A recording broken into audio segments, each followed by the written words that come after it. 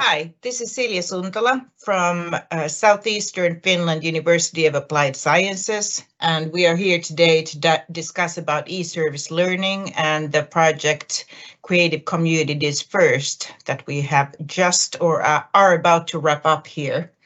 I'm here today with my colleague Minna Porvari from XAMK as well. And I'm looking forward to sharing thoughts and hopefully inspiring some nice discussions about the subject, which is very current in today's Europe. Okay, so let's start. Silja, why is e-service learning a thing to think about these days?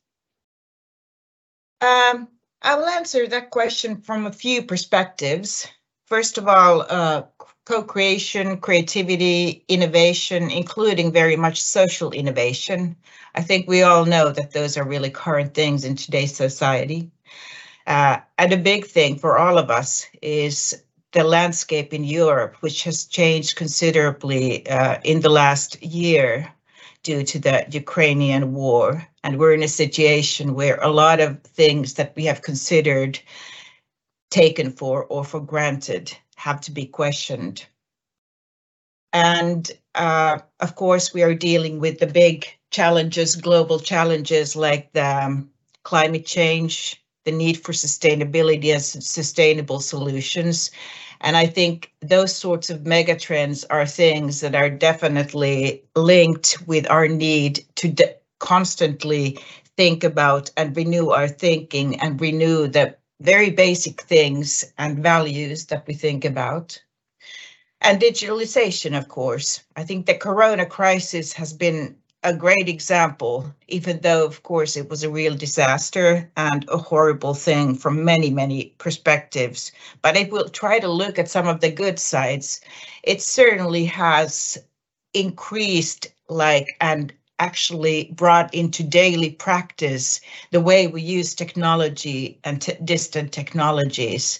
I don't think any strategy could have done it as quickly and as strongly as the crisis. We were forced to use technology, and we know that much of the changes our use of digital technologies to communicate beyond national borders and even within national borders, of course, has increased, and we just look at it in different ways.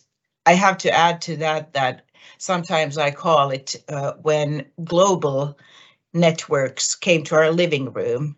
Like before, there was just this mental barrier of calling or being in contact with somebody outside our national borders. But now, since we've been used to going distant, having our Teams meetings to basically our neighbors, it has sort of lowered the threshold to contact just as well anybody from anywhere around the world, really. So it's not just a cognitive thing of getting used to using Teams or something. It's a mental barrier that we have overcome in many ways, and that is a definite improvement, and that opens up a lot of possibilities. But at the same time, I think especially this war in Europe also definitely questions the crisis, our values.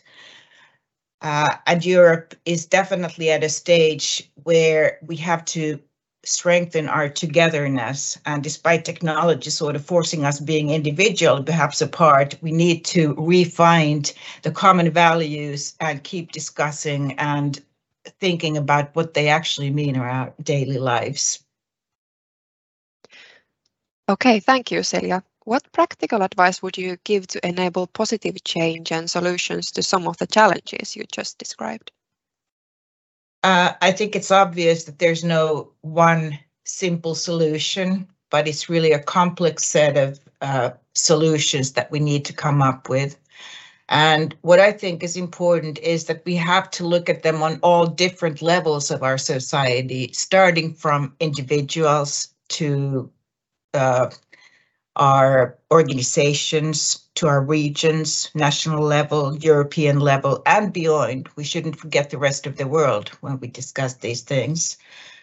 I think it's a lot about also whenever there is big changes, it comes down to empowering more and more people, because in the end, democracy depends on people taking responsibility for their actions and for their thinking, so to speak. So I think that's like sometimes in the Western world, I think we have become used to everything being well, maybe the government takes care of this and this and this and that, and we take a lot of things for granted.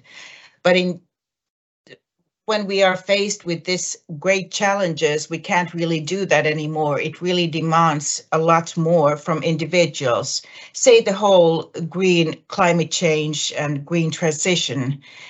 It's not something that can be led by anybody and then everybody will do it. It really demands our each individual's thinking of, is it really important that I get that new stuff? It's this whole usedness to consumption, to really excess consumption in many cases. I'm not saying everything. We have to question, is that really what makes us happy? Or what is it that makes us happy?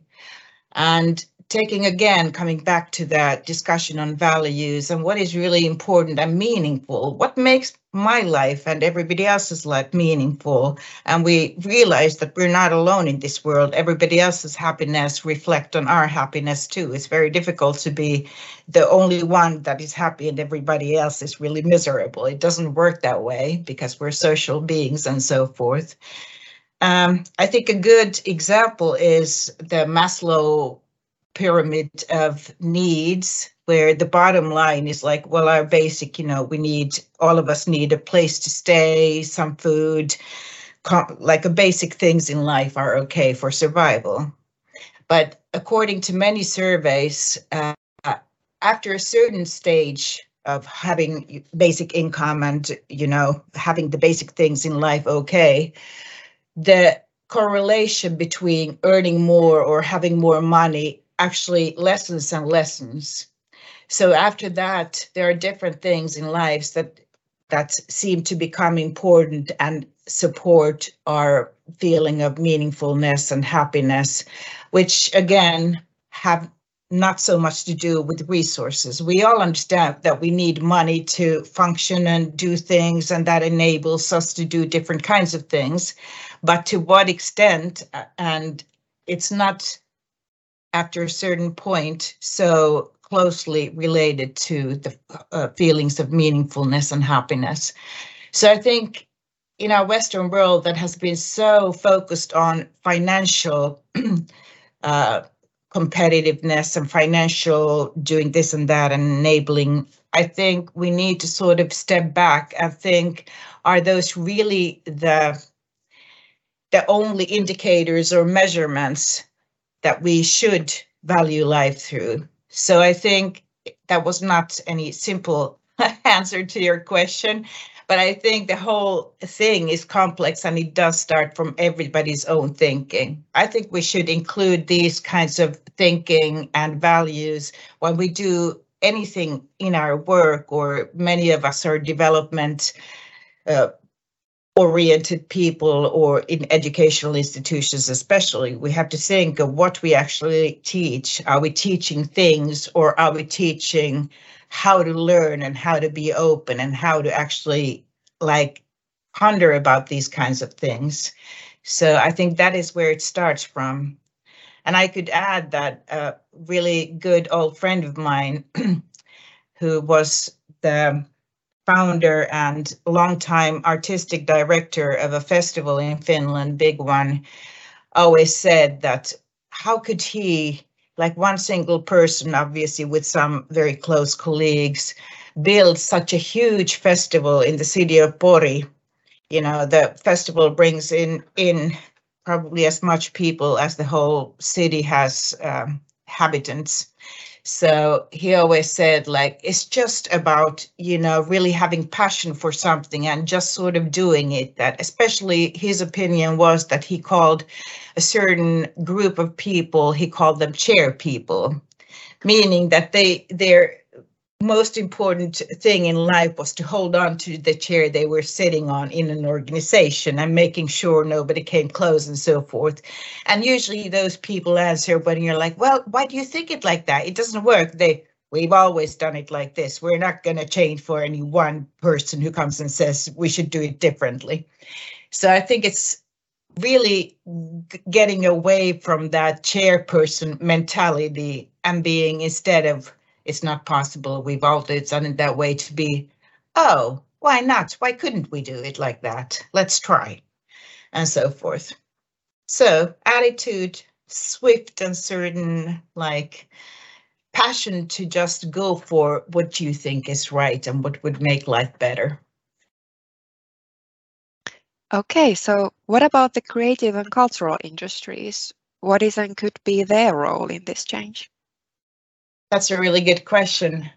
I think we've seen in the last 10, 20 years, like a really big rise in how the creative and cultural industries have been noted in different level strategies and policy programs. I think the first sort of initiatives towards that direction came with the rise of digital economy, which enable content production, digital content production and distribution in totally different ways. So that was like one point where it was recognized that, hey, this creative and cultural industries actually are really like important, not just size-wise, but also because of their nature of being sort of trailblazers. That said, I do think we have challenges in still like finding like the real reasons to why creative and cultural industries are important. Still today, in many strategies, they're looked at as something to add competitiveness to other sectors. Yes, that's true. We know that using design or branding or visualization or things like this are definitely something from the creative industries that by nature can add just competitiveness to other sectors. But I think we sort of fall into our own trap by, again, looking and measuring at the added values of creative and cultural industries if we only look at them through the old evaluation system and measures, which is, again, money. We all need, like I said before, money to do something and to produce those contents and to produce art. But again, if that is left as the only measurement, then we're really losing a big part of what arts and culture is for. I think especially describing the challenges that I did just a while ago, arts and culture has a lot to give when we talk about values, meanings, and sort of abstract things that where there is no one right or wrong answer, but we have to sort of describe different scenarios of futures and how we want it, or describe different current situations in how I feel they are, even it's not always backed by science. We need science, but we also need our just human ways to understand and think about matters that we don't have the exact scientific answers for. And besides, our world moves so fast that if we wait for science to prove something, the real thing has many times just, it's over and done with. We lose the game because we're way too slow. So I think arts and culture really can offer us a way to communicate and make visible and touchable or sensible